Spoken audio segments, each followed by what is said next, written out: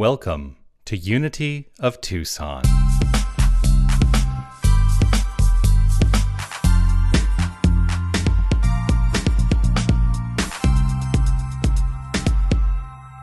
want to start with this lyric today. It doesn't need to be so hard to live this life. We haven't strayed so far. Our souls just wait for us to decide. What a profound lyric. It doesn't need to be so hard to live this life. We haven't strayed so far. Our souls just wait for us to decide. What is it waiting for us to? What are our souls waiting for us to decide? How many of us are holding back in our lives? It's a good question to ask. What are our souls waiting for us to decide? You know, I mentioned it earlier, and I mention it every single day on the Mindful Moment,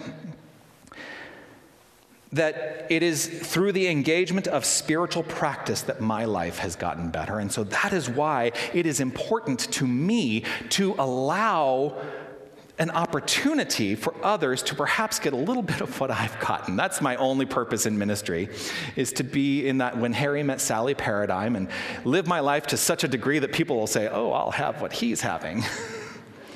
And I have incorporated tools in my life, and I'm here to teach those tools to help everyone step into the most magnificent life that they can potentially live. And you have infinite potential in the expression of your life. So, what are our souls waiting for us to decide? It's a rhetorical question. Perhaps they are truly waiting for us to remember who we are, to remember the truth of our being. How many of us struggle? How many of us struggle loving ourselves just as we are? I went through a period of that struggle myself. Sometimes I forget. You ever forget? Sometimes I forget the truth of my beingness. And that's when life seems to fall apart and life becomes a struggle. Was it always this way? No. But I think about that song. What were you like as a child? What were you like as a child? You know, when we're children, when we are born, I believe, well, at least I can speak from my own experience. When I was a child, my days were quite carefree. I had a perception that my life was easy. I had this perception of ease, even if it wasn't easy. I didn't consider that the circumstances of my life were hard in any way. I just lived life. So it brings up the question for me, at what point did I buy into, and let's ask ourselves this question, at what point did we buy into, and it is something we've bought into, what point did we buy into the notion that life is hard? At what point did we buy into this idea that the greatest benefits of our life follow the challenges in our life? At what point did we buy into this idea that through struggle we could prove our value to the world? Because I see a lot of those ideas being proliferated and expressed and going around, and people living their lives from this concept that, it's going to get better, and boy, when it gets better on the other side of this struggle that I'm having, boy, my life will have value. Your life has value right here and right now. At what point did we leave that notion, that concept behind? Because as children, I don't think we doubt our value. Children are very precocious. They have no doubt around their value in this world.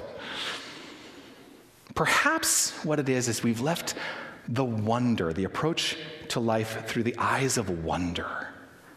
Perhaps we've left that behind on some level. I love that, that saying, all who wander are not lost. And I have actually changed it for myself sometimes to say, all who wonder are not lost. Because I think, too, when we live through the eyes of wonder, people look at us and go, boy, they're really out to lunch. Their heads are in the clouds. Like, what's going on with them, right? We're not lost. We're living the most imaginative life. And when we live within that imagination, life flows forth in a magnificent way. So there is value in the approach to life, seeing through the eyes of wonder, just as children do. And when we lose that, and I go back and forth. Sometimes I lose that. I look for ways to regain it. How about you? When I was a child, I used to love to play dress up. And, I think there are some children out there who love that expression of imagination. I think it was a precursor to my previous career in the theater. In the theater, it's a lot of dress up and a lot of living other people's lives, which there's a whole talk around that, but not for today.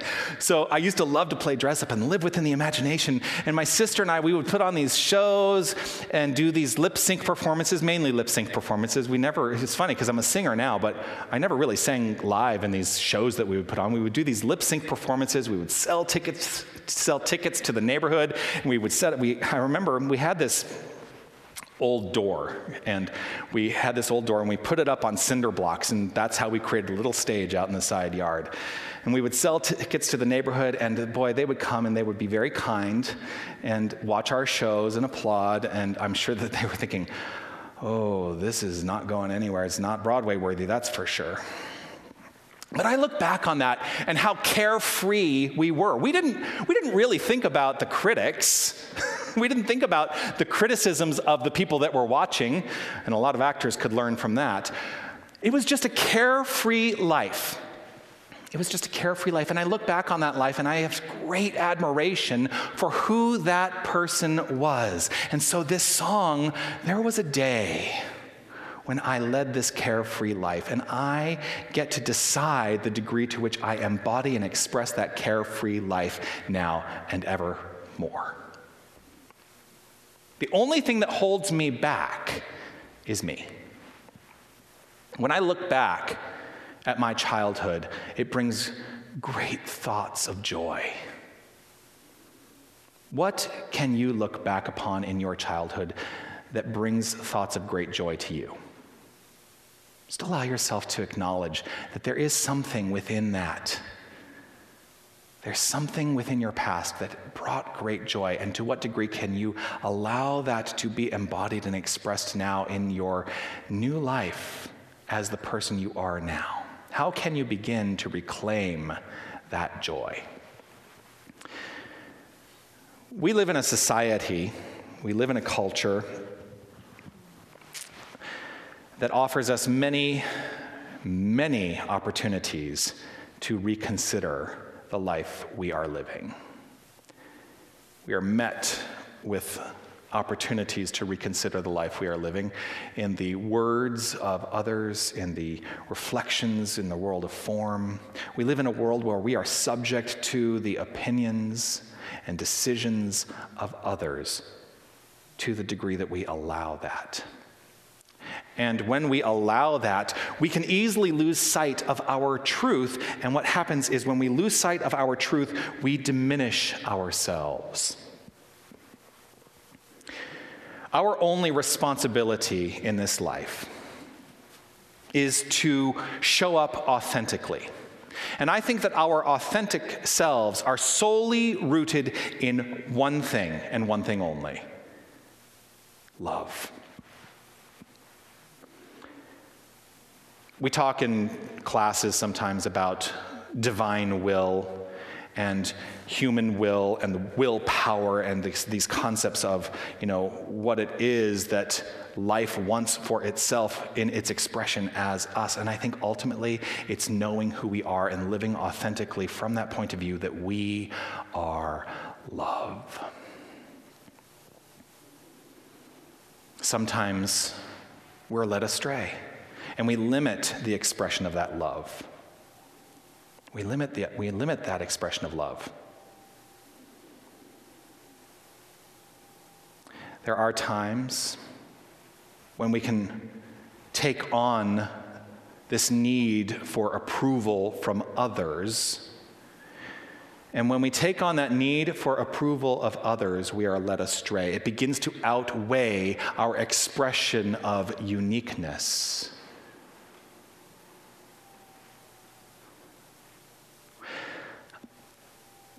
Have you ever had, here's what I refer to it as this. Have you ever had a recognition that you might have an inner saboteur looping in your mind? There have been times in my life where that saboteur has mentioned to me or repeated on a loop saying, "You're not good enough. You're not smart enough.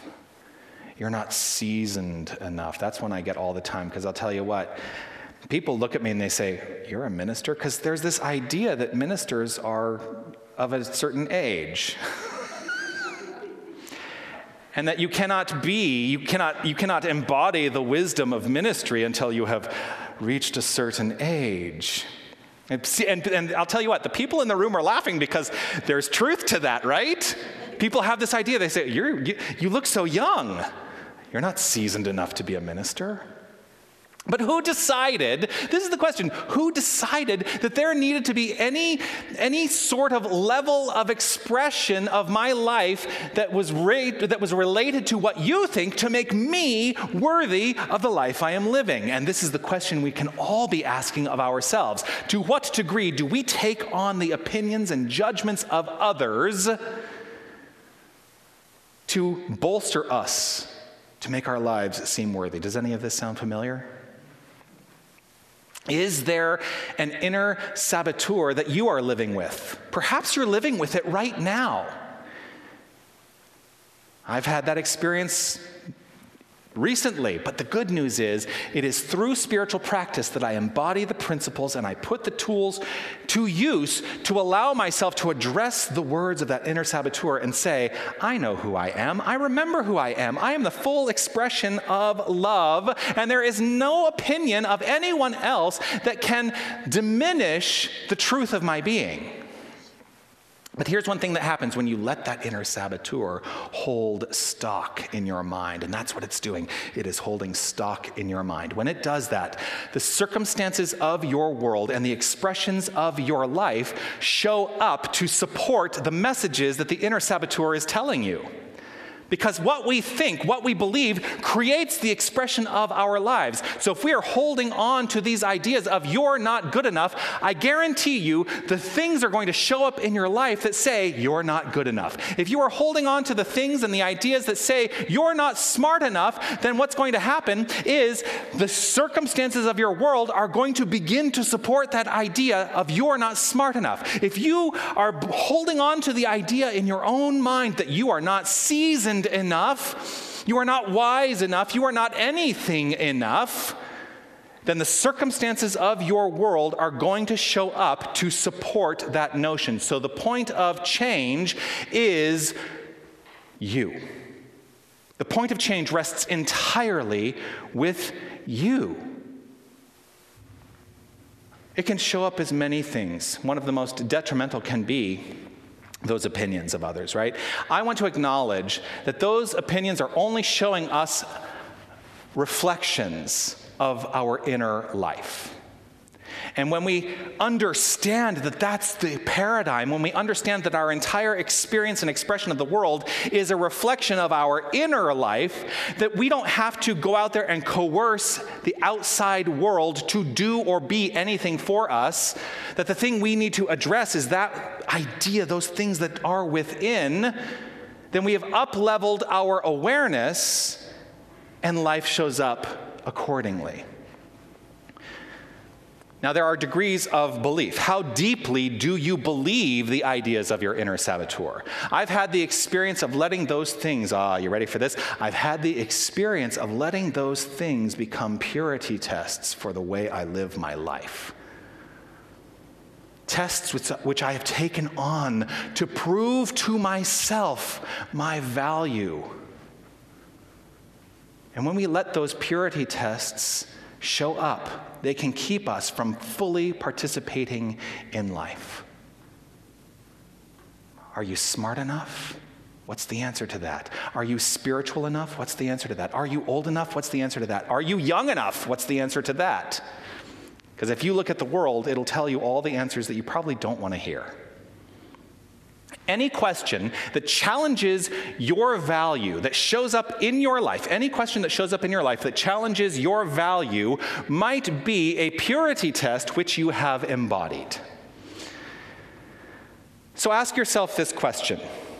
What are the purity tests that I have embodied that are keeping me from living fully? Now, there may not be an immediate answer, but it's a good question for contemplation. What are the purity tests which I have embodied that are keeping me from living my life fully? And as answers come up for you, what I'm going to encourage you to do is to say to yourself, I recognize and know the wholeness of God is available to me, through me, and as me at all times. That I am not relegated to the limitations of those purity tests, those ideas which limit my expression. The wholeness of God is available to me, through me, and as me at all times. In what way might it be limiting to accept these tests and apply them to our lives? Let go of them. They're not required. Anytime we accept a test as necessary to our value, we diminish our light.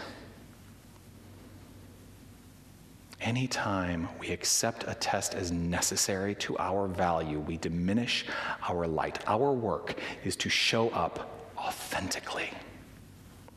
And this is the part where it gets a little tricky sometimes. If our work is to show up authentically, then we must also have the willingness to allow others to do the same free of judgment. Because we can turn that question around and ask the question this way. What are the purity tests we require of others to let them participate in our lives?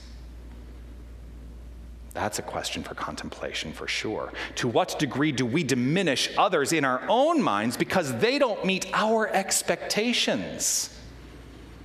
To what degree do we think they aren't wise enough, or they aren't attractive enough, or they aren't spiritual enough to be participants in our lives? And I know everybody's out there going, oh, but I'm different.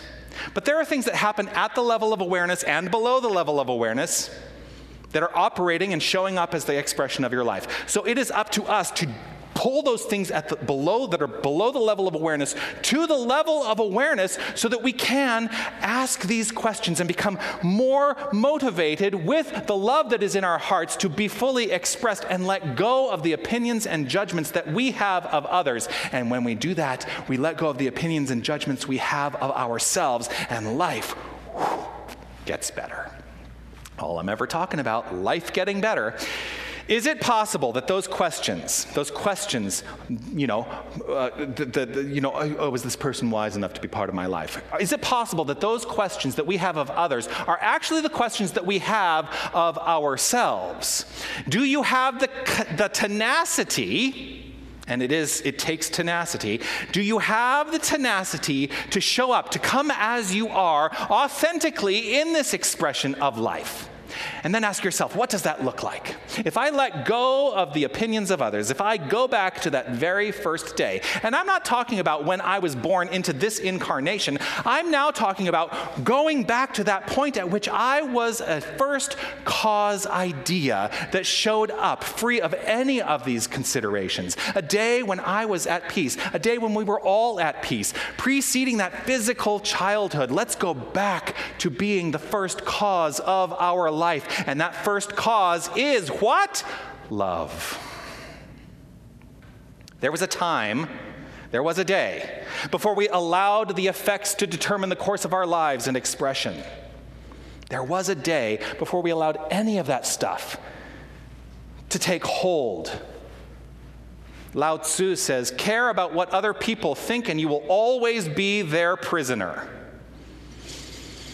Care about what other people think and you will always be their prisoner. Let go of the limitations that you hold in your own mind that are keeping yourself imprisoned by yourself. Let go and know who you are.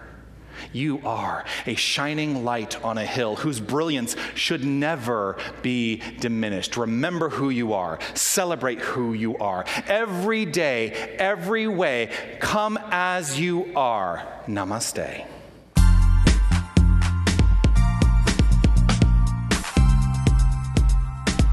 Hi, this is Reverend Jonathan Zenz, and I want to thank you for listening to the podcast of my Sunday message. Your financial support will ensure that we can continue to offer this as an option for inspiration.